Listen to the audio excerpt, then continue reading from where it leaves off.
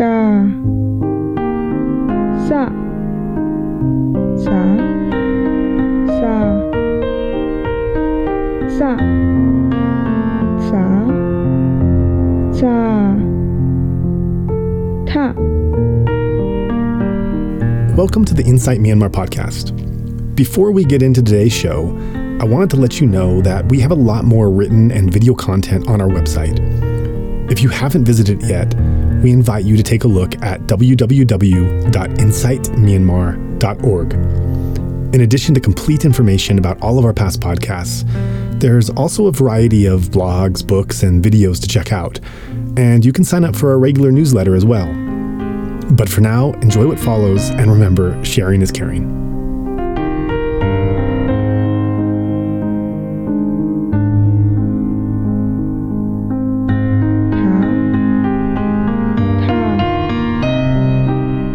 Na na ya ya ya. Allah Gozi, each with its own grace, by Dim Mo, translated and read by Kenneth Wong.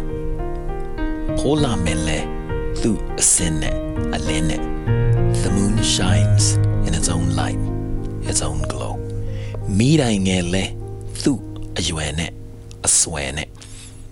The little torch too, with its own reach, its own fang. Sabe Ule, Thu Gondune. Ngong Pune, the little jasmine with its own fame, its own bud. Badawale, Thu Akane, Navane, the yellow badao in its own season, with its own fragrance. Mipyenele, Thu Thaingwene, Lainyene, the deep wide river has its own patterns, its own waves. Sanjaungwile, Thu Chaoyene, the curly creek flows with its own stream, its own ferry. Midi aya, masodadi, thuma, goma, aladadi. This, that, and everything, each a beauty in its own right. Thabawalian, Allah gozi, swayi go nga, lesao nga I. Nature blesseth everyone with charm and power as its gift. Allah wanto manyenyo ne wanto muda malayadi. Be not jealous, hold not grudge. Envy maketh ugliness. Thugong thu thing thu ashane a chain aka neya detha tana aliao aye yauthi swan lao nine lu jibadaga.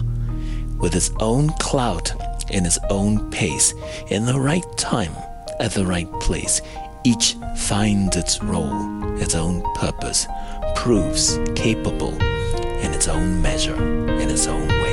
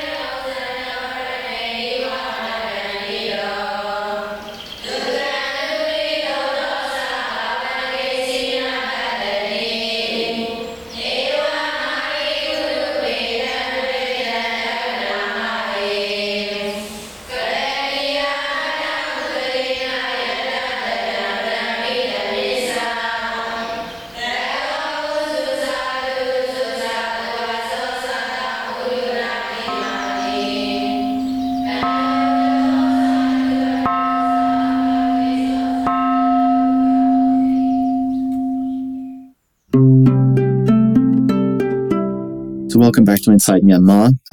Today I'll be speaking with Justin Watkins, who is currently the professor of Burmese at SOAS in London. And we will be discussing the recent announcement that SOAS is intending to terminate this particular position, and as a result is intending to terminate a very long legacy of research into Burmese language and culture.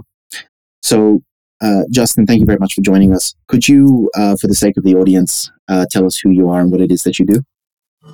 Certainly. Thank you very much. I'm very pleased to be able to join this Inside Myanmar podcast series. My name is Justin Watkins, and since 1999, I've been employed at SOAS in the University of London. I joined the faculty in 1999 as a lecturer in Burmese and have since that time climbed to the lofty ranks of professor since 2015, I think. And my role as an academic at SOAS is teaching linguistics, general linguistics, phonetics, and social linguistics, and whatever's needed, really. And on the Burmese side, I teach Burmese language, and I try to link the two where I can. And on the research side, I've been involved in the languages and linguistics of Burmese and other languages of Myanmar and mainland Southeast Asia. So that's my remit, and that's what I've been doing. I've actually been at SOAS since 1994. I was a student there for a number of years before I joined the staff. So in total, I've been there quite a bit more than half my life, and it's an amazing institution. Wow. I mean, that's quite a broad scope, and I happen to know because I had the pleasure of attending the courses that you were also running in Yangon proper with John O'Kell before he passed. So you've been doing quite a few things in the Burmese teaching space over the last couple of decades. That's true. Yes, I mean, so. When I took up my position as lecturer in Burmese in '99, it was because John O'Kell, who'd been at SOAS since I think 1950, I'm going to say 57, something like that, 58, 59, something like that. 62, I think it was. So he'd been there a very, very long time, and I was lucky enough to have been doing a PhD on a topic which related to Myanmar, and for which I've been learning Burmese in part, and to have finished that PhD in the year 1999 when he retired. And at that time, it was compulsory. There was compulsory retirement at the age of 65. And incidentally, John had to campaign very hard at the time for his post to be replaced upon his retirement. And fortunately it was. So it sets a positive precedent for something we'll be talking about later. But yes, once he retired, he decided that he wasn't done teaching Burmese. He decided very graciously to step away and leave me to make my own mark at SOAS. But in the meantime, he started running a series of short, intensive Burmese language courses, initially in Chiang Mai, which I think started in the year 2000, thereabouts. I'm not sure exactly. And he ran those for a few years, and they were popular. And in, I think it was 2008, we had a plan encouraged very much by a former Burmese language trainee of ours, who was in position as second secretary at the British Embassy in Yangon. So for every few years, a British diplomat would turn up to be trained to an advanced level in Burmese. And we get to know them extremely well because we spend many, many, many hours with them. And in this case, she encouraged us to start running together a Burmese language course in Yangon along the same model, using the same model as the courses in Chiang Mai that John had started running. And John had always said that he wouldn't teach Burmese in Burma because that was for Burmese people to do, taking coals to Newcastle. I don't know if you are familiar with that expression, or teaching your grandmother to suck eggs. Anyway, we were persuaded, and so a plan was set up and a suitable venue for the somewhat more sensitive times that we were in at the time, to run a Burmese language course, essentially in my summer vacation. So not part of my SOAS work, although obviously related to it. It wasn't a SOAS run thing. We just did it ourselves because of the logistics, essentially, of running something like that in Burma. So that was all set up to run, and we had people lined up to attend the course. And then Cyclone Nargis happened, so we had to cancel it, but we ran it again the next year in 2009. And the format was a 2-week course, so 10 teaching days, and for each learner, essentially 20 hours of tuition from beginner level to advanced level. So we had, I think, 6 or 7 classes, depending on the format from year to year. And in the early days, it was all very clandestine. We were sort of hiding in the safety of a partly diplomatically protected space, and expecting at some point to be rounded up and escorted to the airport to be deported, although that never happened.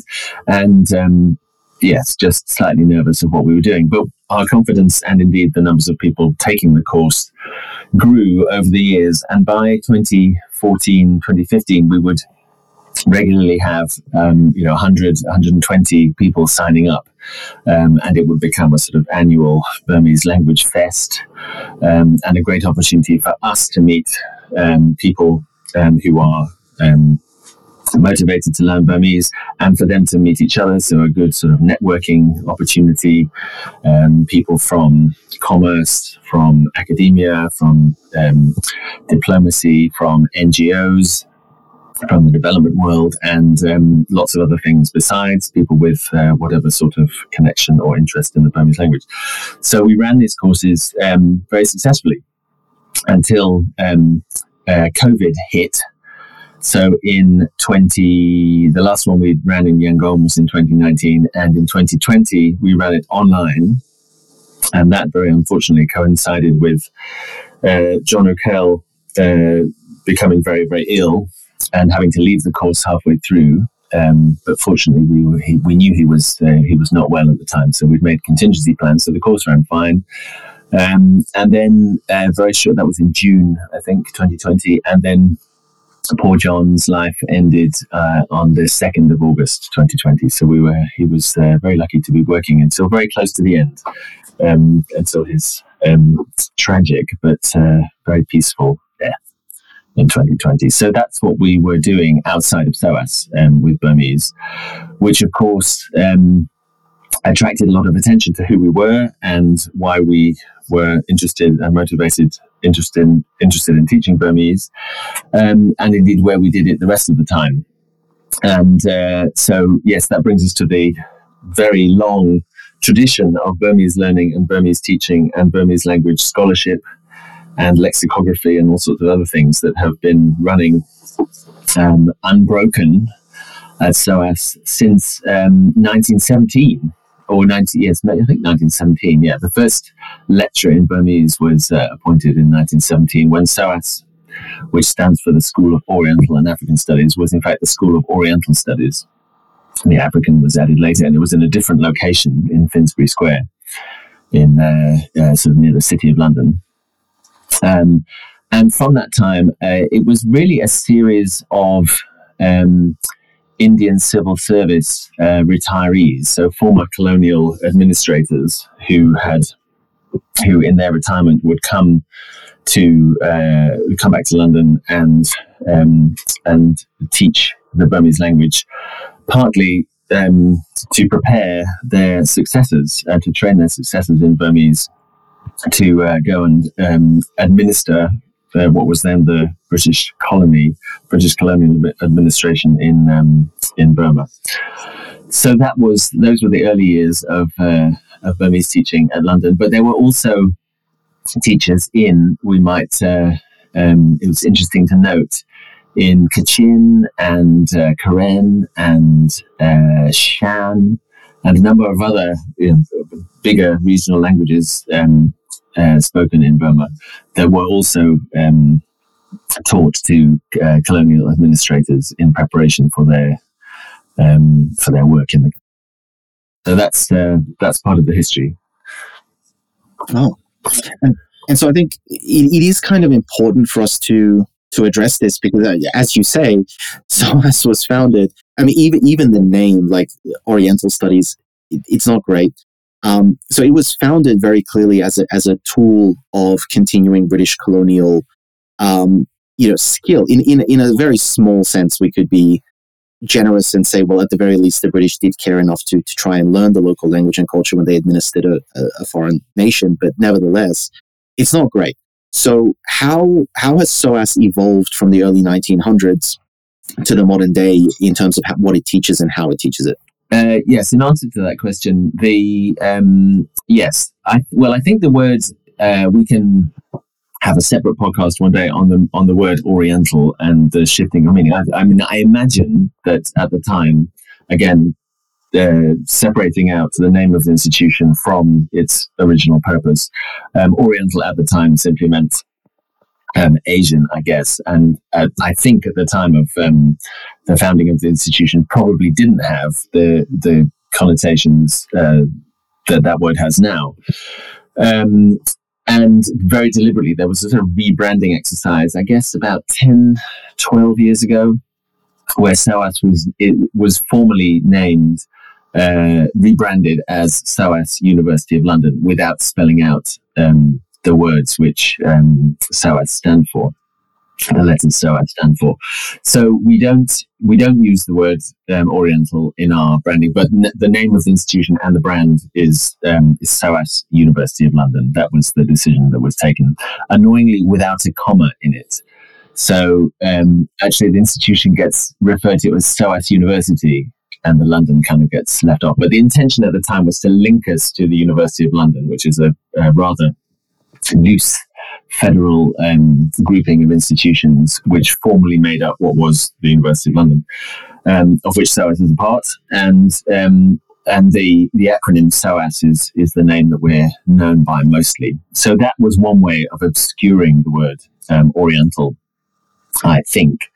But of course, obscuring the word Oriental also obscures the word African, and there's been concern, particularly recently, that the African studies side of SOAS has been somewhat neglected at times. So there's a promising effort to try and revivify the Africa-focused parts of SOAS, which is great. But yes, we can make no bones about the fact that the institution was set up to train colonial administrators and officers and whatnot. And that I'm not going to make any comment on the awfulness of the British colonial project around the world. It is what it is, and SOAS was a part of that machine. But I think the transformation of SOAS into, actually to add to that, we still, until somewhat recently, have had, I guess, a continuous function of training diplomats. That's the same kind of role that SOAS plays. Although perhaps being a diplomat it's not really fair to draw a comparison between that and being part of a colonial project. There's a topic for discussion which we won't get into. But the point being that in the last few decades, at any rate, SOAS has transformed itself into an institution which focuses on within academia on social sciences and humanities and arts and humanities, I guess, and that's our academic focus. So we are slightly unusual. We're a very small university. Since I think for about 10 years or so, we've been issuing our own degrees. So when I was a student at SOAS, my degrees were University of London degrees. That's no longer the case. We have our own degree brand, if that's what you call it, and we I guess plough our own furrows. So the current focus of the school, the new vision which has been set out by our new director, new since the beginning of 21, Adam Habib, is one of promoting equitable partnerships with academic institutions in the global south, which is I guess, at its heart, a decolonializing project, a way of engaging meaningfully and equitably with knowledge systems in the global south. So that's the stated vision of SOAS at the moment, which is, I think, it's an exciting and healthy one. The devil is in the detail. Interacting with institutions and academics in the global south is logistically not a simple activity to set up. There are inequities of funding and resources, and setting up, joint programs that aren't just exchange programs where students are shunted back and forth, or indeed faculty members are shunted back and forth. Actually interacting on projects and degree programs in common is not an easy thing to set up, but that's the vision, and that's what the institution's trying to do now, as well as continuing in its own academic endeavors of teaching, research. And I think the direction now is for SOAS to become more of an intense, research-intensive institution. And that's partly because it's hard to pay the bills with teaching fees alone. And we need to focus on getting external research grants to keep ourselves financially sustainable. Absolutely. And I think it's an important point to raise. Obviously, we want to focus on SOAS here, but I think in academia in general, definitely throughout the English-speaking world, especially in countries where you don't have an emphasis on private institutions, but rather on the sense of public or more or less public tertiary education institutions, there is this push to commercialize and to raise revenues, and whether that's foreign students who pay higher fees, whether that's increasing the number of students coming in, whether it's publish or perish, whether it's patent or perish. I think there's been a very unhealthy push, and a lot of institutions of research and teaching across a lot of different fields, whether it's the medical field, scientific fields, humanities fields. There have been a very aggressive push against academics, I think, to raise revenues instead of focusing on quality work and collaboration and cooperation between academics and between institutions. So I think that's just an issue that we're facing in the entirety of Western academia right now. I don't know whether you'd agree with that, but that's the impression that I've been getting. Well, I think we have to be careful not to blame the institutions themselves for the environment in which they operate. So certainly in the UK, it is the case that the introduction of the changing of the financing of higher education in the UK has changed. There's been a lot of change over the past 15 years. When I was a student, there were no fees to pay, and my education, my university degree was essentially free. I wasn't paid to study, but I've got two older sisters, and my oldest sister was indeed given a grant to study, and all students were given a grant automatically to study, I think, and that's only going back, I guess, until back to the early 80s. But now the case is that undergraduates have to pay fees, which they can borrow from the government, so they have student loans to repay after they've graduated. And the amount of fees that universities can charge is capped by the government for students from the UK, and until before Brexit, the EU also. Whereas students who come from anywhere else, now outside the UK, or indeed from the EU, students have to pay a fee which is 2.5 times as much. So it becomes very expensive for them to study, but also it is a way of universities to raise funds in order to run, because they don't get they get some funding from the government directly, but much of it has to be put together from teaching fees, and indeed other streams of income, such as external research grants, which play a very important role in keeping the university running. So yes, this is these funding arrangements for universities in the UK are relatively recent, and one of the downsides of that is that we haven't had long to adopt the culture of philanthropic fundraising and asking our alumni and indeed wealthy people around the world for money. We do some of it, and we do some of it very well, but we haven't had long to make that a routine part of our economic activity. But you can also compare the situation in the UK with, and I shouldn't say the UK, I should say England and Wales, because the funding arrangements in Scotland and Northern Ireland are different.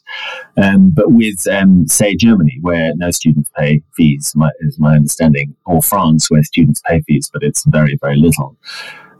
So there are other ways of doing it. There is the system in the UK is one which is more commercial than other parts of Europe. So I will be hesitant to say the West in this case. The different parts of Europe have very different systems, and many other countries in Europe do not charge their students to study at university.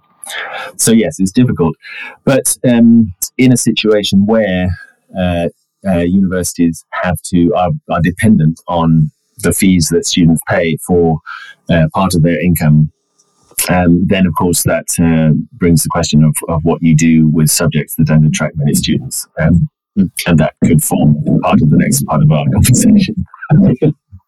I mean, absolutely. That's what I want to say is like, okay, so moving away from the generic statements of academia across different countries and different contexts, let's look specifically at SOAS.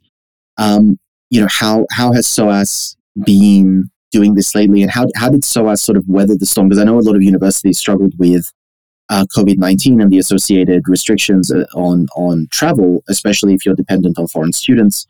That's a very important element to take into consideration. So how did SOAS sort of deal with that whole calamity?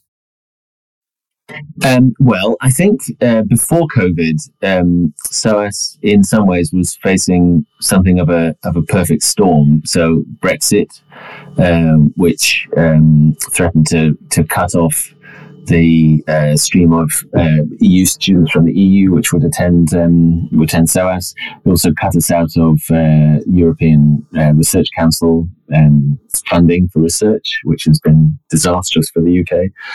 So there's Brexit. There was the changing of the fee structure by a series of, well, not initially Conservative government. Fees were introduced under the Labour government of Tony Blair, but the system was certainly entrenched during subsequent Conservative governments. And for example, SOAS used to get, I think it was, the last time I knew the figure, about £1.5 million to support the teaching of minority languages, essentially.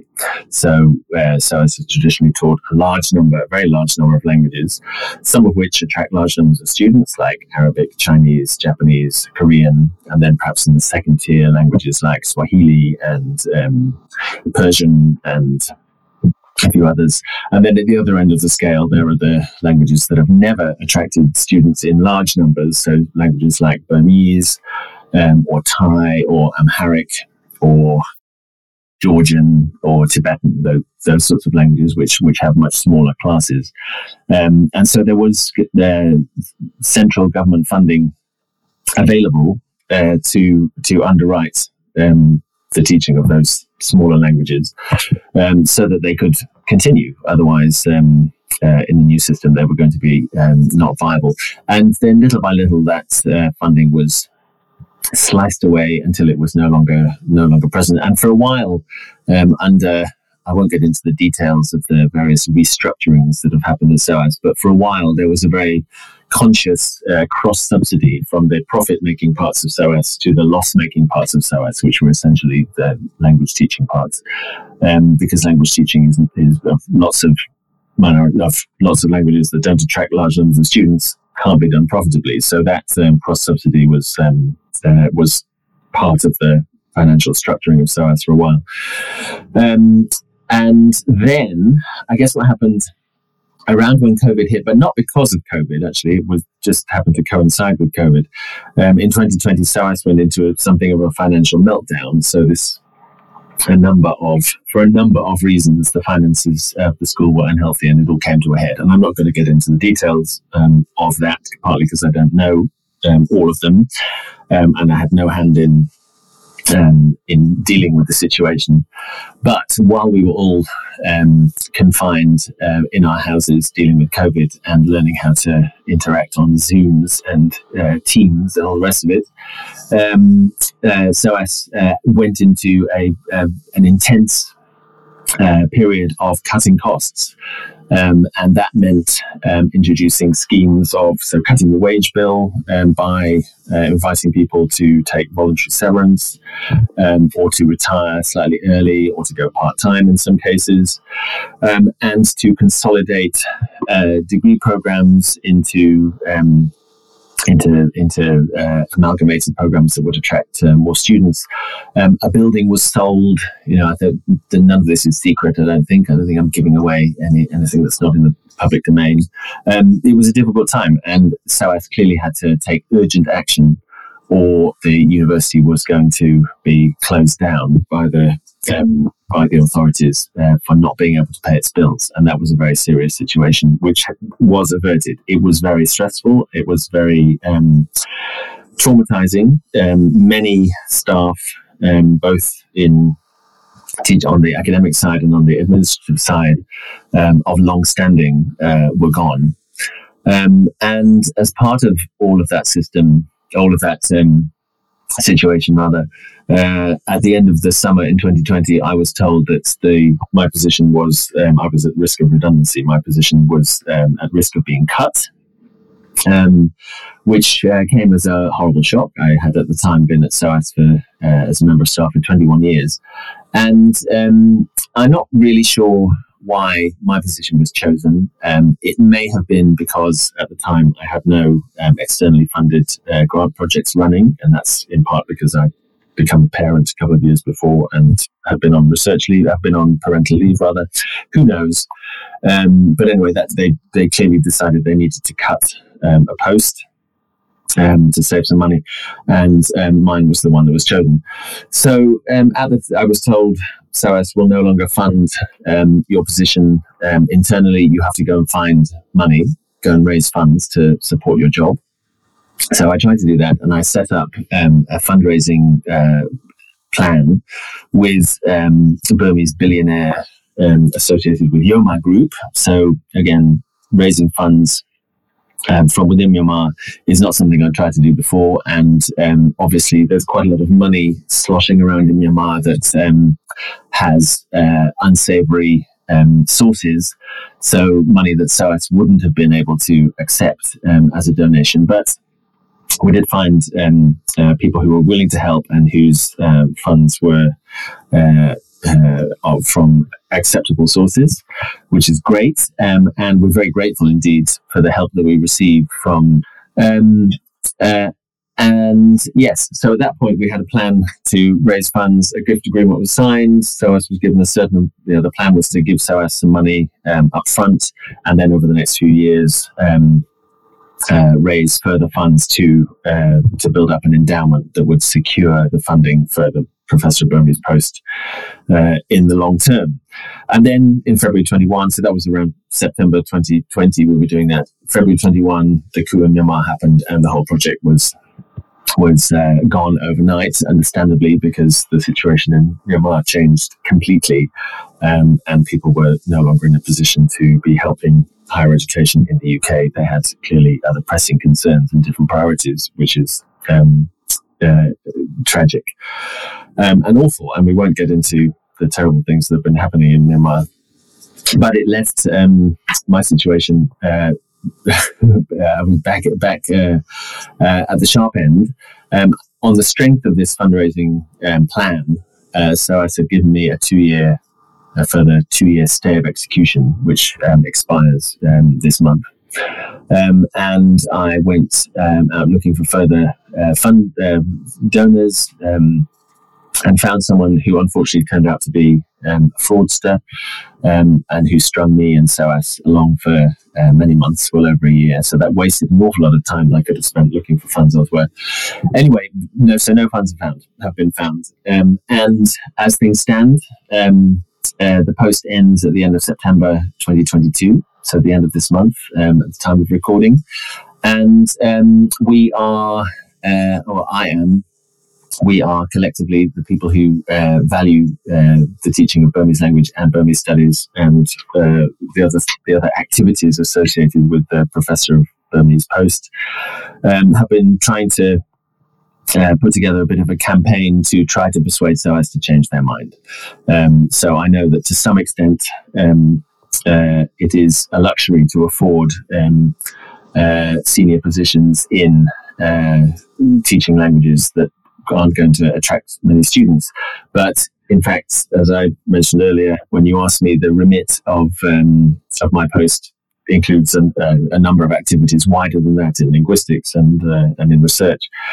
And it's also true that to some extent, SOAS has been proud to have been able to recover largely from the financial crisis of 2020. So again, I don't know the details or the extent to which there is spare money sloshing around, but it's worth a try. So we're trying to persuade SOAS to change their mind and not terminate the post, so that the century-old tradition of teaching Burmese and scholarship and research into Burmese and the languages of Burma and Southeast Asia can carry on, because otherwise it will be the end of a long and valued tradition. So, I mean, this obviously comes. Clearly, as you've said, this began pre-coup, but the way that this is now happening, it's possibly the worst possible time for research into Burmese language, Burmese culture, and the Burmese context in general to end. It's the worst possible time to be drawing attention and focus away from this country. Is there, do you think, any sense in which they might be looking at this going, well, we don't really want to be teaching Burmese, we don't really want to be associated with a country that is very possibly going to descend into full-blown military dictatorship again for decades, or do you think they're just not connecting any dots? They've just decided to remove this particular position, and the coup is coincidental? I think that yes, I think it's an unhappy coincidence. I think they needed to chop a post, and the Professor of Burmese post was the one that was picked to a degree arbitrarily. And I think the fact that the coup then happened, it should be said that interacting and studying countries in difficult situations with military dictatorships and the like is SOAS's bread and butter. You know, that's certainly not something that SOAS would shy away from. We study the global south and and Africa, Asia, and the Middle East is our remit. With no discrimination of which parts of the world might have political systems of one kind or another, but certainly it is unfortunate that now that Myanmar is a country that needs to do all that it can to attract the attention of the rest of the world, and it's very difficult in the UK certainly to get Myanmar in the news. It is not a great time to be reducing the UK's academic capacity to deal with Myanmar, and to what extent I contribute to that, it's hard to say. I think certainly I'm part of a broad network of people through the network of students that I've taught, the hundreds of students that I've taught over the years, a network of people who do amazing things in Myanmar. My contribution is indirect as a language teacher and a facilitator of research. But nonetheless, I think it's part of what's been an ongoing decline of academic capacity in Southeast Asia generally, and Myanmar more particularly. We've lost various staff members over the last decade who focused on Myanmar, and there's not much Burma-focused activity left at SOAS, but there is some.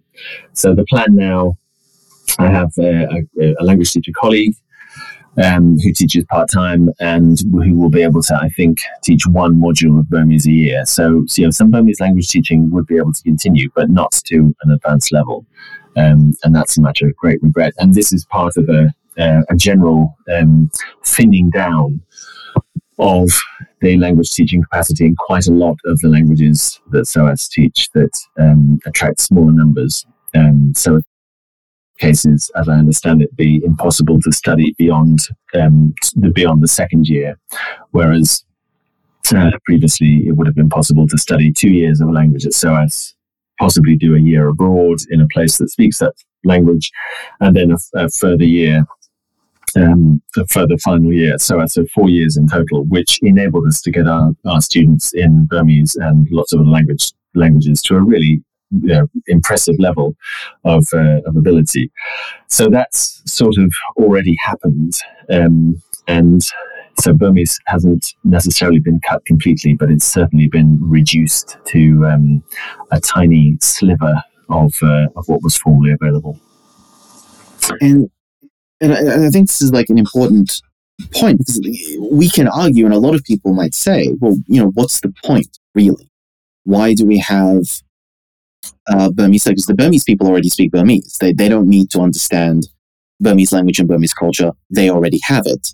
And if you're, for example, a Thai person, well, why would you fly to London to do that? Like SOAS, one would presume, is overwhelmingly serving a Western audience who have no really easy way to access education services that are being provided in Africa or in Asia proper. And so the obvious question is, like, what is the significance of the work, the research, and the teaching that institutions like SOAS do, even if they are focusing on a Western audience? Like, what is the positive impact of this? Well, I think it's first to say that SOAS's student body isn't particularly Western. And if I cast my mind back to the classrooms of students learning Burmese over the past 20 years, many of them are from other parts of the world, from Southeast Asia, from China, from Japan. And I think one of the things that SOAS can do is offer degree programs both at the undergraduate and postgraduate level in subjects which are attractive and interesting, which enables students to learn a discipline such as economics, development studies, law, politics, some discipline of some kind, alongside specialization in a language and perhaps a region. So we might have students from Thailand doing master's programs in development studies and learning Burmese at the same time, or students from China coming to do undergraduate degrees in law with Burmese alongside, or indeed, any of the other languages that Burmese teach. That's the sort of model, and I think that's our unique selling point. And of course, it's an opportunity for people from non-English speaking parts of the world to do a degree program in English, which has its own benefits. So I think that's the attraction of the UK, of London, that the teaching and learning all happens in English, which is of value. But also that we are an institution that has this diversity of linguistic interest, where if you want to learn Burmese alongside history or whatever it is, you're not going to stick out or be unusual. That's kind of the norm for for SOAS students to be learning a non-European language as part of their studies, either at the center of their studies or alongside. So many possibilities, and it's very sad to see the diminishing of that ability to study so many languages to an advanced level. But that was one of the consequences of the cuts that were made in 2020. Fair enough. And so, what is the impact of these people who study this knowledge? Can we say that institutions like SOAS are going to bring benefit back into these regions, or is SOAS predominantly focused on creating academic researchers who just further the general understanding of the field, but don't necessarily apply that knowledge on the ground? Well, absolutely both, I think. And I think you need both. So we need researchers to discover, compile, contextualize, and publish knowledge so that other people who want to apply that knowledge directly have it available. So I wouldn't draw a line between those two necessarily, but certainly the SOAS graduates populate. Perhaps stereotypically populate NGOs who do good stuff. I mean, that's very, I'm not going to get into the complex relationship between NGOs and development and whether they do good or not, but organizations of all kinds that are on the ground doing things of value in places like Myanmar are populated by people like SOAS graduates. And if those people have an ability to operate in the Burmese context, in using the Burmese language, then so much the better. Because I think that avoids the inadvertent, linguistic recolonization of parts of the world that aren't English speaking by requiring development activities, interactions of whatever kinds to be in English. The more it can be a two-way street using English, international language, of course that's going to be part of the mix, but without devaluing Burmese, which is the language that most people in Myanmar know best. I think it's fair to say.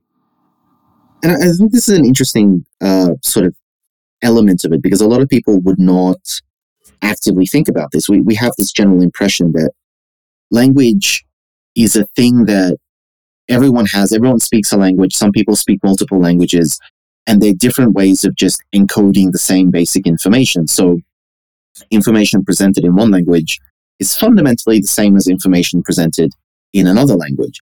So particularly from a monolingual perspective, there would be a general belief that which language something is being done in and which languages it has to be translated through do not have a significant impact on the overall effort and the ability of different groups of people to cooperate.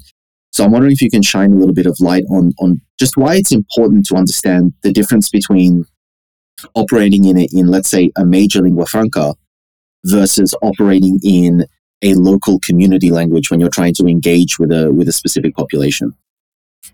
I think that's an excellent question, and I could talk for a very, very long time about it. But I think, so one thing I'd say is that there is a sort of expectation now that as any sort of self-respecting language with any status of any kind should be out there with a number of established resources like Google Translate and online dictionaries and online learning resources and that sort of stuff. And that's where you see that languages like Burmese are at the back of the queue. As it happens, Burmese is on Google Translate. It's up there. And some other languages in Myanmar are there too, incidentally. But it's not very useful if you're translating into Burmese because Google Translate hasn't decided to deal with the diglossia, the distinction between formal and colloquial Burmese, and what you get out is probably not going to be very useful to you unless you really know what you're doing. So to come back to your question, which is about I guess issues of inequity. There is an unrealistic belief in some cases that knowledge created in one language can be seamlessly and losslessly transmitted through another language to the people who wish to engage with that knowledge, and that's absolutely not the case. And it reminds me actually of a very long time ago now, and this isn't related to Burmese, but it's a nice example nonetheless. I had a phone call. It was just before I was going off to Myanmar and to China to do on sabbatical research leave, so I was unable to interact with the caller. But I had a long conversation with a researcher, I think from Nottingham University, who phoned up, who was interested in putting together a research project which would seek to quantify what was lost through translation. The researcher himself was a crop scientist, I think, and the proposal, as far as I can remember it, was to do two parallel studies of the sort of performance. I'm not a crop scientist, so I don't know how to talk about it, but the properties of a kind of grain in, I think it was Namibia, which was grown in an area where a number of indigenous languages are spoken.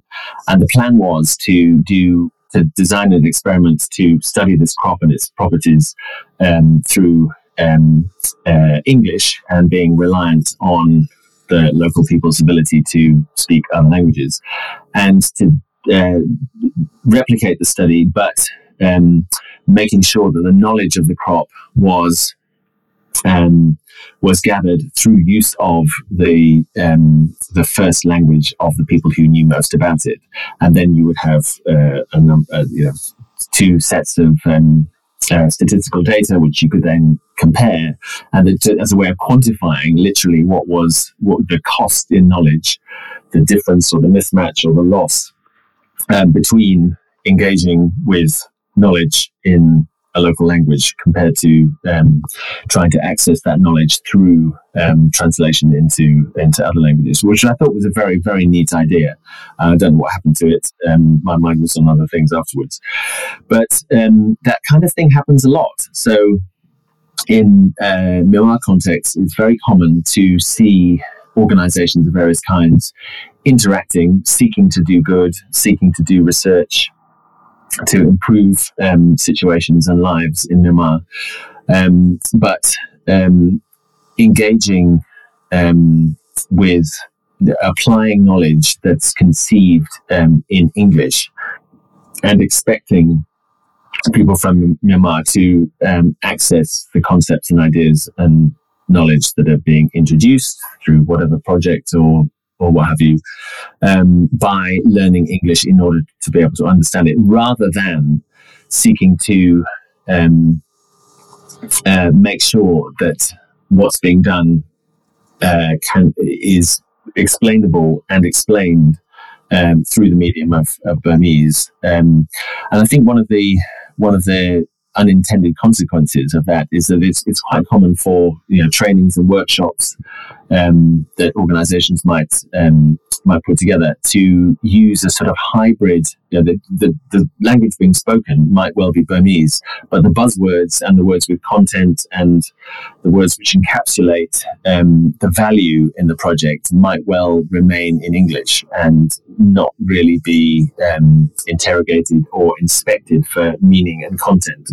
And so everyone can be talking a lot, but not really necessarily be sure of what it is they're saying, which is a tricky situation. And I'm by no means saying that that's what all organizations in Myanmar do, but it's a situation that I think everyone who's spent time in Myanmar would be familiar with, a situation where buzzwords in English pepper conversation in Burmese, and people not necessarily being sure what those words mean or what the concepts behind them are all about. And that really leads us to the problem of Burmese having, certainly in the second half of the 20th century, and to some extent been denied the opportunity to replenish itself. So during the decades of early contact between Burmese and the colonial British, you see examples of new concepts, technologically innovative for the time, inventions being introduced to the country, and them acquiring names in Burmese without problem. So Burmese is quite good at inventing, or was quite good at inventing words for new things. And one of my favorite examples is the early word, which is still around, but not the word that's usually used for television, which is a very Burmese feeling 4-word compound, which means Yomyan Tanja, which is picture, see, sound, hear, which encapsulates the function of the TV in a very Burmese word formation pattern, and it feels very Burmese. And that's kind of been taken over by the word TV, which doesn't have the beauty of a Burmese word formation. And then at some point, I think Burmese got out of got out of the habit of forming new words in the same way, or perhaps it was that more concepts needed translating. Who knows? And there are structural reasons why it's quite difficult to translate complex vocabulary into Burmese in a systematic way. So I won't get into the linguistic details of that, but there are reasons why. For example, if you have a word like efficiency, in English we can very easily form the word inefficiency. We can make an adjective negative in a very predictable way, and that's something that Burmese doesn't do very easily. So there are certain sorts of word formation patterns that are not problematic for English, which are a little bit difficult for Burmese, and you end up with, instead of words, you end up with sort of phrases or explanations or something that's a bit too heavy for a word but not quite a sentence, and it's difficult. So there are reasons, I think, structural reasons why building up new complex vocabulary is not easy for Burmese, but it's the same is true for lots of other languages. It's not. I'm not singling out Burmese as being defective in any way. It's just a different way of organizing the language that creates the problem. So where are we? I think we're in a situation where, in order to avoid the further erosion of the ability of Burmese to perform in the 21st century as a full, big language with, let's say, around 60 million speakers. There's nothing minority or lightweight about Burmese as a language. We need to make sure that when we're interacting with the country, we, from the beginning of our interactions, plan how the linguistic ecology of the interaction, of the research project, of the plan is going to play out, so that we reduce as far as possible the loss of knowledge by assuming that the Burmese speaking, let's say, end users of whatever the project or plan might be, so that there's no point at which they might be expected to ingest English or work in English. I think, more language is better than one, and I'm not saying that we should stop people in Myanmar from learning English. Of course we shouldn't. It's a useful language. But we also need to remember that Myanmar isn't an English-speaking country in the same way that some of its neighbouring countries with similar colonial histories, like Singapore and Malaysia, principally, which became countries where English is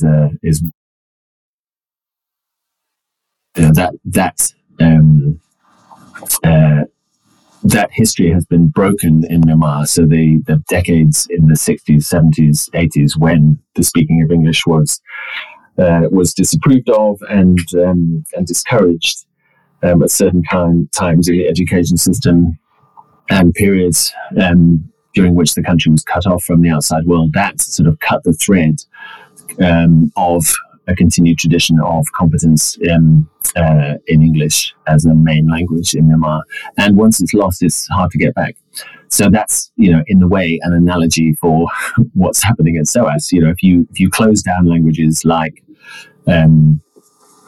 Burmese, or let's think of other languages that SOAS has lost, Georgian or Tamil or Mongolian, or I think Hausa, or languages that are, once you lose the capacity, it's very, very difficult and effortful to build it back up again.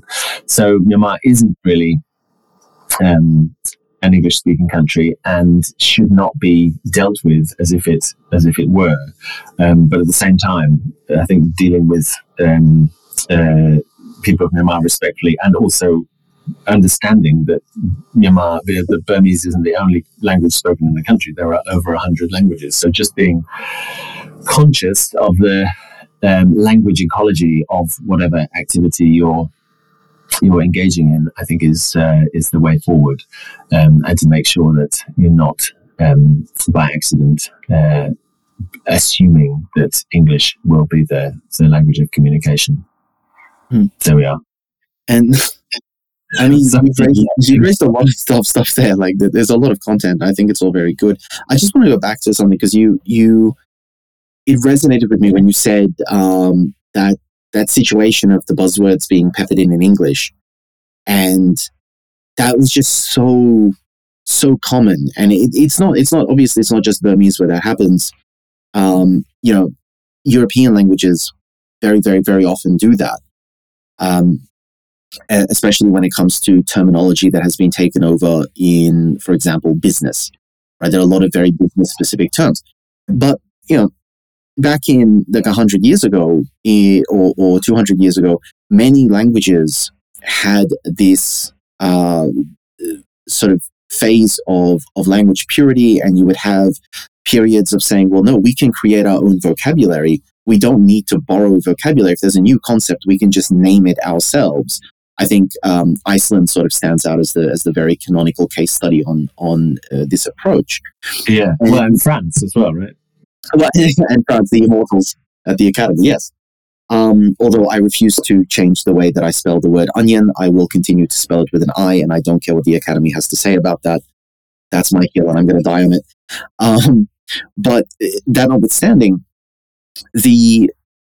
there was an article that came out a few years back, and I read it and I found it quite compelling, but I think that it may have given a very poor impression, because the article basically says that Myanmar as a community lacks the necessary vocabulary, not really to talk about certain topics, but to talk about topics with a certain degree of professionalism or a certain degree of respect. Cases that were brought up included sexual health. And it was saying, well, they don't really have vocabulary that is clinical and medical and technical to deal with sexual organs and things like this. And and I do take that on board. And again, it's not unique to Burmese. There are a great number of languages where we find that the terms that we use for these things we've inherited from hundreds of years ago. And if we literally examine the origin of the word, we would say, oh God, like that's not reflective of what we believe as a society today. It's just a hangover from an earlier period. But the impression being given here, and the impression that's being reinforced by seeing so many English buzzwords peppering Burmese, is that Burmese as a language is incapable of handling a lot of the very high order, very complicated notions of an ever-changing, developed world and developed context, and that as a result, English is simply needed. It is necessary for Burma to be able to function. And I rather think that Burmese, like all languages, just has these layers and layers and layers of meaning and depth and significance and just wit encoded within the language that are all being discarded because, well, English doesn't have equivalents for those, so we don't really listen to that. We don't really care about it. It's not relevant to us. We don't translate it. And then when there's something that exists in English that we want to translate to Burmese, and the Burmese say, well, we don't have a word for that, we think, well, this language is defective. So I'm wondering, what's your take on that whole thing? What's my take on that? Well, so I think, first of all, a close examination with examples on the sorts of phenomena that we're talking about would be much more interesting with some Burmese speakers in the discussion. So I'm hesitant to sort of comment on Burmese in detail without the participation of some Burmese speakers. However, I've obviously got an opinion because I'm an academic and I have an opinion. And my opinion is that I think, and I think I alluded to before, I think that the Burmese has just got out of the habit of replenishing itself. There's nothing defective about it, but in order for a language to continue to replenish its own vocabulary and keep pace with a fast-changing situation in a worldwide language like English, let's say, then you have to be quite fit and you have to be quite practiced at doing so. And if we look at, for example, Chinese, so Chinese absolutely keeps pace with the development of concepts and the need for new vocabulary and stuff linguistically, and is in no way dependent on English. And that is one of the incredible strengths of Chinese, that it can on its own terms, using its own linguistic structures and vocabulary coining conventions and traditions, Chinese is able to develop as much new vocabulary as it likes, because it's always done so. It's perhaps also the case that in Chinese there are structural reasons why it's just awkward to dump English vocabulary into the language, because it just doesn't really fit. The structures are very different. If you look at places of sort of intensive contact between Chinese and English, like Hong Kong, you do see more words with English origins being used in Chinese, but not that much really, and often in ways that are so disguised that you wouldn't really realize they were words with English origins. And there are some nice examples of that in Burmese too. So Burmese, I think it's hard to prove, but if you look up the word for gun in Burmese, so fanap in the dictionary, it says that the origins of the word are snaphan, which is a Dutch word for something like blunderbuss, which if you spell it out in Burmese and then read it in following pronunciation conventions, you get the word fanap, which is a word that has, coincidentally, in its spelling, the word that looks like the word for die in Burmese. So it looks like a word for gun because it might involve death. And Burmese is really nice. One of the nice things you find in Burmese is that it borrows words and then generates folk etymologies to explain imagined Burmese origins of them, which I think is an indication that once words are borrowed by Burmese at a deep level, then it really adopts words all languages borrow from other languages.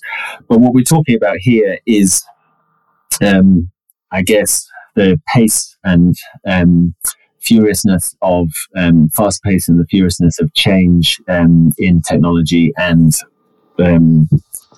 everything else in the 20th century, and the need for large amounts of new vocabulary to keep up.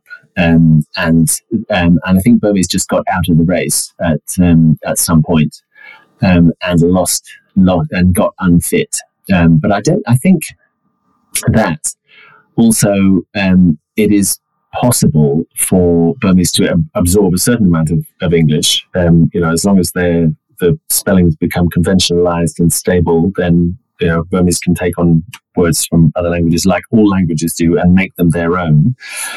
It can also translate words and enable its concepts to have their own history. I mean, one nice example, I can think of two nice examples. One is the Burmese word for culture, yinjihu, which I guess in its origins means something like politeness or civility. And then has also taken on this second meaning of culture, which is perhaps something more of a borrowed concept. So it's perfectly, languages are sophisticated enough for the same words to have two distinct and clear meanings. So that's a nice example. And the other one is the word for politics, nangayi, so matters to do with a nation, nangayi. Which is a word which on the surface it just translates the word politics, but which actually has taken on a life of its own in Burmese, and often has, if you say someone's doing nangayi, doing politics, it might often have the connotation of them being somehow embroiled in politics in a negative or complicated or dangerous way. And that is a nice example of languages needing to make words their own to fit the context in which they use them. So being politically active is a dangerous thing, or has been quite a lot in the last few decades in Myanmar. So it's not surprising that word has taken on these sorts of connotations. So what we do about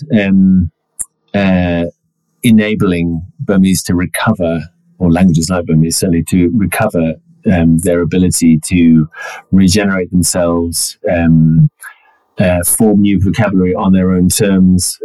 We were talking about the way in which Chinese, as an example, has created a lot of new terms. In fact, I actually know that there are competitions, definitely for Japanese, to invent new characters as well that are sort of intricate and clever in the way that they take the symbolism of individual character components and combine them into characters that capture specific phenomena that have come up. There was a very nice one with the Zoom meetings having its own character that looks like the meeting for the character for meeting, but with a big Zoom Z at the bottom. And and things like that, and contrasting that with Burmese. I think you were talking about the example of Nai Ngan Ye as a word that is created. Yeah. So I think, I would not. I don't think Chinese gets into the sort of game of inventing new characters. It's pretty much got enough already. But so I mean, by way of example, my Chinese is sort of locked into the 20th century because I did Chinese at university and worked quite a lot as a translator, but haven't done much since in the last 20 years. So the words, technologically innovative words for things like podcast and smartphone and all those sorts of things, the vocabulary that I wouldn't have learned because it didn't exist when I was learning Chinese intensively. But I know that I could go on Google Translate now and find Chinese words for all of those, and they wouldn't be borrowed from English. They would just be perfectly transparent, well-formed Chinese ways of expressing those, the names for those things or those functions, because that's what Chinese is just really, really good at, and it doesn't need to make up new characters. It doesn't do that kind of thing. But in the case of Burmese, that is much harder.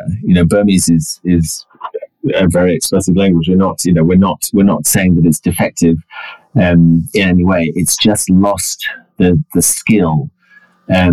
It's got out of practice at forming on its own terms, using its own patterns and its own structures, words, large amounts of words for new things. There's a nice example also of a series of words for things that were technologically innovative 100, let's say, years ago, things like X-ray, which is so using the prefix da, which is formed from the Pali word dhatu, which means sort of element. And so a dat picture is a photograph, a dat glass is an X-ray, a dat lump is a battery, a dat flat thing is an LP, a record, an audio record. So there were sort of conventions that Burmese could get into when it needed to get into them, that it could adopt to coin new vocabulary when it needed to, and it hasn't done that since. So we wonder why, and that would be an interesting study in and of itself. So English is both for Burmese essential, but it's also a bit of a curse, right? The English is the other outside language that most people are most familiar with, so it's going to be the source of words associated with contact with the rest of the world, of course, but also the ready availability of English is also what prevents Burmese from doing its own thing linguistically, which isn't to say that it doesn't ever do that. I'm sure if we went and looked. So, for example, one innovation in Burmese that has been observed recently is the borrowing of verbs from English as verbs in Burmese. So normally, if you borrow a verb from Burmese into English, you take the verb, you dump it into Burmese, and then you use a sort of support verb to do load. So if we want to download something, we'd say do download load. Or check email would be email check load, to do a check on your email. But recently you can see that words like check get used as verbs, and you stick verbal suffixes directly onto the word check without adding in this Burmese support verb, which can perform all the functions and have all the suffixes and what have you added to it in Burmese. So that's an innovation which I think is slightly encouraging. So actually, if Burmese is going to be structurally a little bit less picky about what sorts of verbs, nouns and verbs it borrows into what categories in Burmese, that could make a difference. And maybe that's a sign of Burmese sort of loosening up and getting itself ready to get going again and adapt in ways that it needs to. So who knows what's going to happen there. Interesting topic. I mean, the interesting topic, and of course the question of the day is, are you going to be in the employ of SOAS in the next couple of years to be researching these changes that may or may not happen in Burmese as they come? So returning to that theme, if SOAS were to go ahead with their plan, effectively ending your position, I understand this would leave SOAS with one lecturer of Burmese language and nothing else. What would really be the impact of this position being ended for SOAS? Well, I think what would be left would be, so one, she's a teaching fellow. That's our word for what you called lecturer. So a non-research post, and she is a dear colleague and experienced, certainly at teaching Burmese at the intermediate and advanced level. Much less experienced at teaching at the beginners level, because what we found over the years at SOAS is that the magic combination for people learning non-European languages is at the beginning stages to have both a non-native speaker who's learned the language themselves, who often has the ability to might have a bit more experience in explaining the language in terms that beginner level learners will understand, combined with a native speaker teacher who might not have had the opportunity to gain much experience in language pedagogy and those sorts of skills, but as a native speaker and with experience in teaching can give students everything that they need to practice learning and understanding language at higher levels. And really the combination of the two is what's really, really, really valuable. So that for Burmese will be lost. The capacity to teach modules at a range of different levels every year will be lost. And also what will be lost is research capacity in Burmese. So very specifically, one of the things I want to do next in Burmese, now that my periods of parental leave are over and I'm ready to get stuck into research again, is a project that would compile a large digital corpus of Burmese text, a really enormous one. So, for example, if in English we want to look at the development of verbal structures from the 15th to the 17th centuries, if that's something we're interested in, we just click 5 buttons on a computer and we can engage with truly massive corpora of English text that are tagged and labelled and sorted and picked over and available to us as a resource to investigate changes in structures or whatever we want in the languages. All of that groundwork has been done on a huge scale in English and in many other languages with money and research funding behind them. But for languages the size of Burmese, it's quite unhelpful not to have any of those sorts of resources available. So if we're interested in asking that research question, how did, say, formal Burmese, how did the colloquial variety of Burmese develop over the centuries that it developed? There's nowhere we can go to sort of start looking. We have to create the resource first so that we can then consult it and investigate the questions we're interested in asking.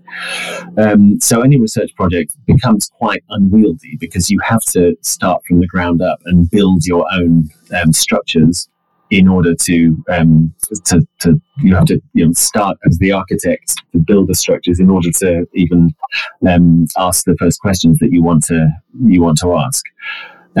So that's something I'd like to do because there are lots of research questions relating to Burmese that can be investigated if we had a truly enormous digital corpus of Burmese with sufficient amounts of it tagged and sorted and labelled and available for consultation. So that's something I'd like to get into.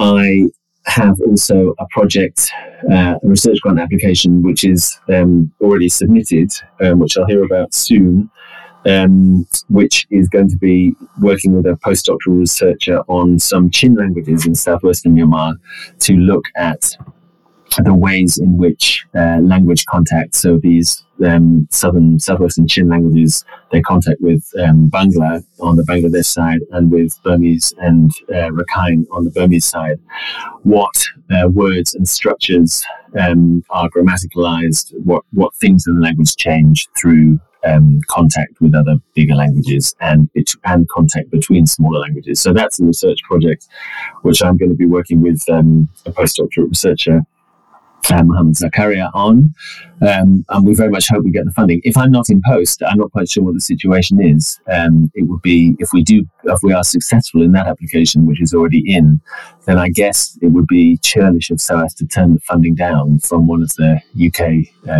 government research funding bodies. So I'm not sure what the situation will be there. But I'm ready to get going and start completing some of the work I've started that's unfinished. There's quite a lot. I've gone through a period of having very young children where I haven't been as productive as I might have been, but there's a lot to do, really a truly massive amount of work to do, which I hope I'll be able to continue with if SOAS can be persuaded to change its mind and keep the post open. Also at stake actually is research and teaching expertise in Southeast Asian linguistics more generally. So if you do linguistics at SOAS, one of the things that it makes SOAS a great place to do linguistics is that our frames of reference are by default non-European. So if you want to learn about basic phonology or syntax or phonetics or whatever it might be at SOAS, then you're going to do it with reference to non-European languages from the outset, which sets you on a good setting to understand linguistic diversity around the world without being in the early phases confined to a small set of European languages. So that's a really good thing about linguistics at SOAS. And at the moment, I'm the person that sort of covers Southeast Asia, and there's no one else who does that. So it would leave Southeast Asia out of the picture linguistically at SOAS, which would be a shame as well. Because, to a lot of people, that's going to sound quite sort of esoteric in a sense, and say like, well, language is a language is a language. But I came from that same thing. I mean, the language, the after learning English, obviously, the languages that I sort of studied at school and at university, like I studied Latin and classical Greek, and I majored in French, and I minored in German and Persian and things like that. So I had a very strong language background, but then come to move to Myanmar and realize that no, I had a very strong Indo-European language background, and as it transpires, that does not translate all that effectively into the Burmese language context, because not every language in the world is stuck within the dynamic and the paradigm of the Indo-European or let's say Nostratic, don't tell the other linguists I said that, family, and therefore once you're confronted with a language where I go like, oh, but break the sentence for me, draw the syntax tree, which part of that was your adjective? And they just look at you like, we don't fully have the same concept of adjective that you have, like something that you took for granted because every language you've ever seen has done that. And every linguistics professor that you've ever worked with also has an Indo-European background, and therefore have also assumed that adjectives are just adjectives and they work like adjectives work. And then you go to Burmese where every adjective is just, secretly a verb. It's a big deal. It's a big deal going through your undergraduate not being penned into that or corralled into that Indo-European way of thinking, so that you don't have to break down those barriers that you've constructed for yourself. It's a really big deal. It is a big deal. A lot of linguistics is European, and that's a problem. Eurocentrism Indo-Eurocentrism in linguistics as a discipline is really hard. So you often get, for example, speakers of languages like Thai or Burmese or whatever who've learned linguistics and expect the category adjective, and are themselves in their own languages unable to see that that these things are really verbs, and you can, it's easy to demonstrate very quickly. So, well, how do you negate them? And you do various tests that you would do to find out what category a word is in, and you can show very quickly that they're verbs. And incidentally, there are a few real adjectives in Burmese because they're borrowed from Pali, which does have adjectives. So there are a few, but they're not really Burmese. I think it's a really nice illustration of the problem. Esoteric it may be, but in the SOAS context, it's not esoteric at all. SOAS is, core remit is to promote scholarship in the languages of Asia, Africa, and the Middle East. And if we're leaving Southeast Asia out of the picture, if we take out Southeast Asia, Asia kind of means Chinese, Japanese, and Korean, which is 3 languages. They're 3 super important languages, of course, but there are thousands of others that we could be looking at. And Southeast Asia, as a hotbed of linguistic diversity, is an important part of the world to include when you're looking at establishing coverage of some kind of linguistics, of linguistic scholarship in Asia. So that's not so esoteric in the SOAS context. And Burmese, is, as I've said a couple of times already, is not a small language. It's a big language that a lot of people speak. Yeah. I mean, just looking at the map, like, this is a country which it looks small because it's close to the equator, and the way that map projections work, it's disproportionately small. And that's neither good nor bad. That's just, all map projections are inherently going to be untruthful in some dimension. That's how projection works. But when you actually look at the country, I mean, I think it shocks a lot of people when you point out this is a country that is larger than Ukraine, and Ukraine is the largest country which is wholly within the continent of Europe. And this is a country with population 54 million. That would put it up in the higher levels of European countries. We're talking about comparisons to the UK and to France, but the majority of European countries couldn't hold a candle to that. And yet we sort of ignore just how massive this country is, just how many people speak it, and the literature as well. I think I don't know whether SOAS would teach any of Gordon Hines' works. I'd be very interested to know whether you do go into the literature and the history of stories, but even just, talking about memes and cartoons and things, and you say, I don't understand what this is. And people say, oh, but we know, like, this is the way this character is always portrayed, and this is a character from a story that we have. And someone related the story to me about a giant, a monstrous giant coming down, and there was an argument about a baby, and I'm like, hang on, are you recounting the story of King Solomon and the 2 women fighting over the baby? Because you're recounting that story to me, only to discover the Burmese have their own version of that story that traveled eastward. I mean, that was a revelation to me, to know how narratives have moved and changed, and this isn't, the Burmese didn't just come out of a dark age of not knowing what writing is before the white man, I mean, they have this. I mean, Burmese has been has a continuous history as a language for quite a few centuries longer than English, and a literary tradition which is rich and long and interesting. And yes, at times, I mean, I'm not a literature specialist, but I have been wheeled out to do sort of survey lectures and whatnot on Burmese literary topics. And we do attract the odd PhD student in Burmese literature, which is fantastic. And we can cater for them. London is a great place to study Burmese literature because of the library resources available. So that's definitely a plus.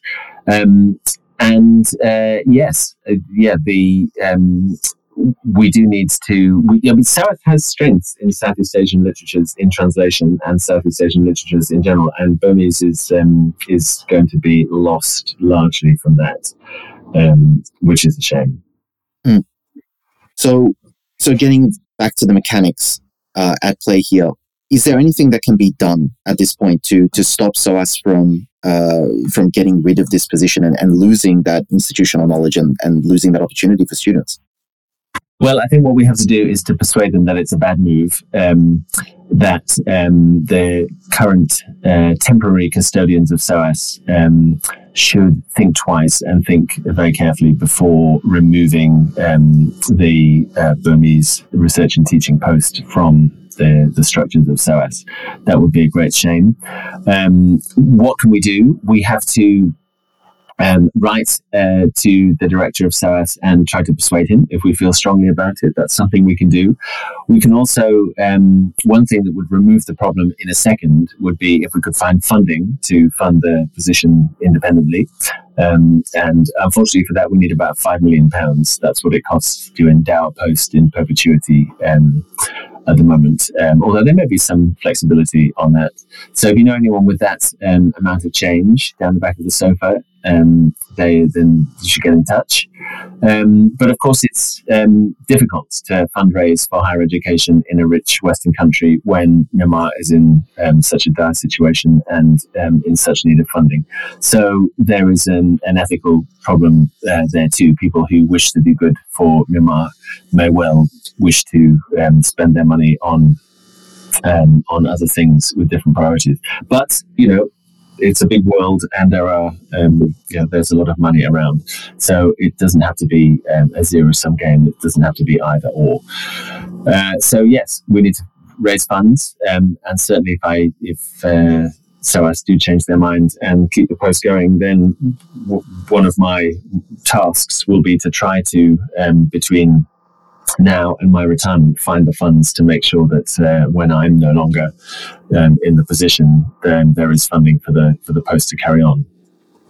Because if what we value is the longevity and the permanence of this post, then points of vulnerability will come up again in the future for sure. So we need to try to solve those. So those are some things we can do.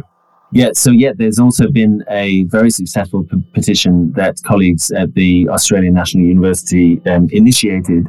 And in the space of about a week and a couple of days, we managed to get a total of 1,049 signatures. And that's been submitted to the authorities, the powers that be at SOAS, I think yesterday. So we cross our fingers and hope that the strength of opinion represented by that petition will have some effect. I have no idea, and I'll, of course, keep you posted on any developments. But it's been very encouraging to see the strength of opinion and the levels of support for Burmese at SOAS around the world as part of organising that petition. It's been good. There is definitely room for hope, I think, but who knows? We cross our fingers. Absolutely. And I think we've made a case reasonably strongly for why SOAS should reconsider and what SOAS can really do. Unfortunately, I don't have £5 million, £5 million, even worse in this exchange rate. But I think this is absolutely something that should be funded and should be funded in perpetuity, and if anything, expanded as well. As Myanmar opens up, this is another thing. If we looked back at the Ne Win period and everything up to the pseudo-democratic period post sort of 2010, Myanmar did have a very strong sort of isolationist policy, and even in the pseudo-democracy that followed, it opened up, but it didn't open up all that phenomenally. But towards the end of that NLD era, at least from my experience being a foreigner living there seemed to be a steady acceleration of tourists and backpackers who were coming through, and also expats who were working for foreign companies, or like I was teaching, working for a local school. It seemed to be expanding, and in order to make us useful to Myanmar society, logically we should be able to learn to speak the language and understand the culture and interact with the people on their terms in their country, as is fair and appropriate. And so if anything, the direction Myanmar was headed meant that there was a greater need for education on Myanmar language and culture, not a need to pull back and say, well, we've already done the job and Myanmar's opening up and everything's fine now. It's like, it seems absolutely counterintuitive. So hopefully that there will be something. If SOAS does go ahead with this, though, do you know of any other institution that is performing this type of function anywhere outside of Myanmar itself, teaching Burmese language and culture to people? Well, I mean, there are a few institutions around the world. I mean, when we're talking about SOAS, we're talking about learning the language in an academic context, right? And there are other universities around the world that do that. So in Japan and in, where else? In Korea. There are some places in China, Thailand. Also in North America, there's 3 or 4 universities that have stable or reasonably stable Burmese. And then in Europe, there's INALCO in Paris that has Burmese, and there is Burmese at Humboldt in Berlin, and a couple of other places, but not that stably, I don't think, in Germany. And Russia too has, I think, managed to keep Burmese just about in Moscow, and may have just lost it in St. Petersburg with the recent death of Rudi Janssen, which is a great shame. So we don't know. There are a few places that do it. If it's a matter of Burmese language learning, Burmese language teaching outside an academic context, then yes, there are plenty of opportunities out there. And whether or not the professor of Burmese post at SOAS continues, then part of my remit, I think, is to be involved in making sure that people who want to learn Burmese can do so, online in an accessible way, in a way that makes the most of their aspirations, and gives them the best opportunities to learn the language to as high a level as they want. So that those projects will continue one way or the other, I hope. But of course, keeping things going in the university is the best way of underwriting that scholarship with in the context of a stable university is the best way forward. So that's what we hope for, and we cross our fingers. So I think we've covered a lot of these bases, and I think we've really made the point that this education is intrinsically valuable. Whether or not it's economically profitable, it has intrinsic value. And it sort of reminds me of the Burmese idiom, which I probably mangled the pronunciation of, but knowledge is a treasure that cannot be stolen. And I think there is a lot in that. And I do think back to that idiom quite frequently, because I think these institutions offer something that is intangible, but that changes lives and changes communities for the better decades after the education has been done. And losing the steam and the momentum and the internal knowledge is something that causes irreparable damage to an entire field, which deserves to be studied for its own sake and on its own merits, and things that deserve to be taught because they are intrinsically useful and are intrinsically valuable. But those are just my sort of feelings on the matter. But I hope that the audience members would also see the value in these things. That being said, I'd just like to invite you, as we always do on this podcast, to leave us with any thoughts that you may still have lingering, or give the audience something to mull over as they go on with their day. What should they mull over? I don't know. I think that SOAS is thinking of SOAS. It's a valuable and extraordinary institution with a complex and amazing history. And I think in times of vulnerability, we need to look after the weakest. And an institution like SOAS is, as we've seen, fragile.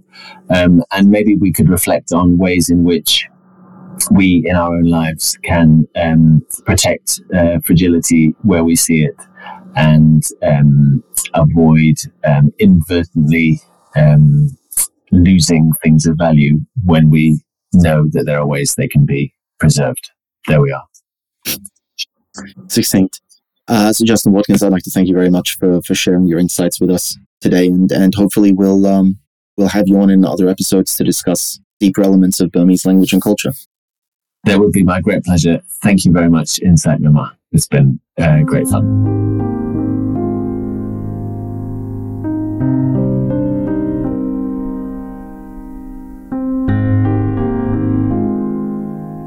We'd like to take this time to thank our generous supporters who have already given. We simply cannot continue to provide you with this content and information without the wonderful support of generous listeners, donors, and friends like you. Each episode helps in providing access to one more voice, one more perspective, one more insight. Every donation of any size is greatly appreciated, and it helps us to continue this mission. We greatly appreciate your generosity, which allows us to maintain this platform and everything else we do. If you would like to join in our mission to support those in Myanmar who are being impacted by the military coup, we welcome your contribution in any form, currency, or transfer method. Your donation will go to support a wide range of humanitarian missions, aiding those local communities who need it most. Donations are directed to such causes as the Civil Disobedience Movement, CDM, families of deceased victims, internally displaced person, IDP camps, food for impoverished communities, military defection campaigns, undercover journalists, monasteries and nunneries, education initiatives, the purchasing of protective equipment and medical supplies, COVID relief, and much more. We also make sure that our donation fund supports a diverse range of religious and ethnic groups across the country. We invite you to visit our website to learn more about past projects as well as upcoming needs. You can give a general donation or earmark your contribution for a specific activity or project you would like to support, perhaps even something you heard about in this very episode. All of this humanitarian aid work is carried out by our nonprofit mission, Better Burma. Any donation you give on our Insight Myanmar website is directed towards this fund. Alternatively, you can also visit the Better Burma website, betterburma.org. That's BETTERBURMA.org, and donate directly there. In either case, your donation goes to the same cause, and both websites accept credit cards.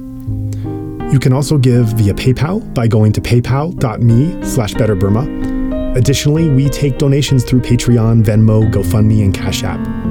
Simply search Better Burma on each platform and you'll find our account. You can also visit either the Insight Myanmar or Better Burma websites for specific links to those respective accounts, or email us at info@betterburma.org. If you'd like to give in another way, please contact us. Thank you so much for your kind consideration and support.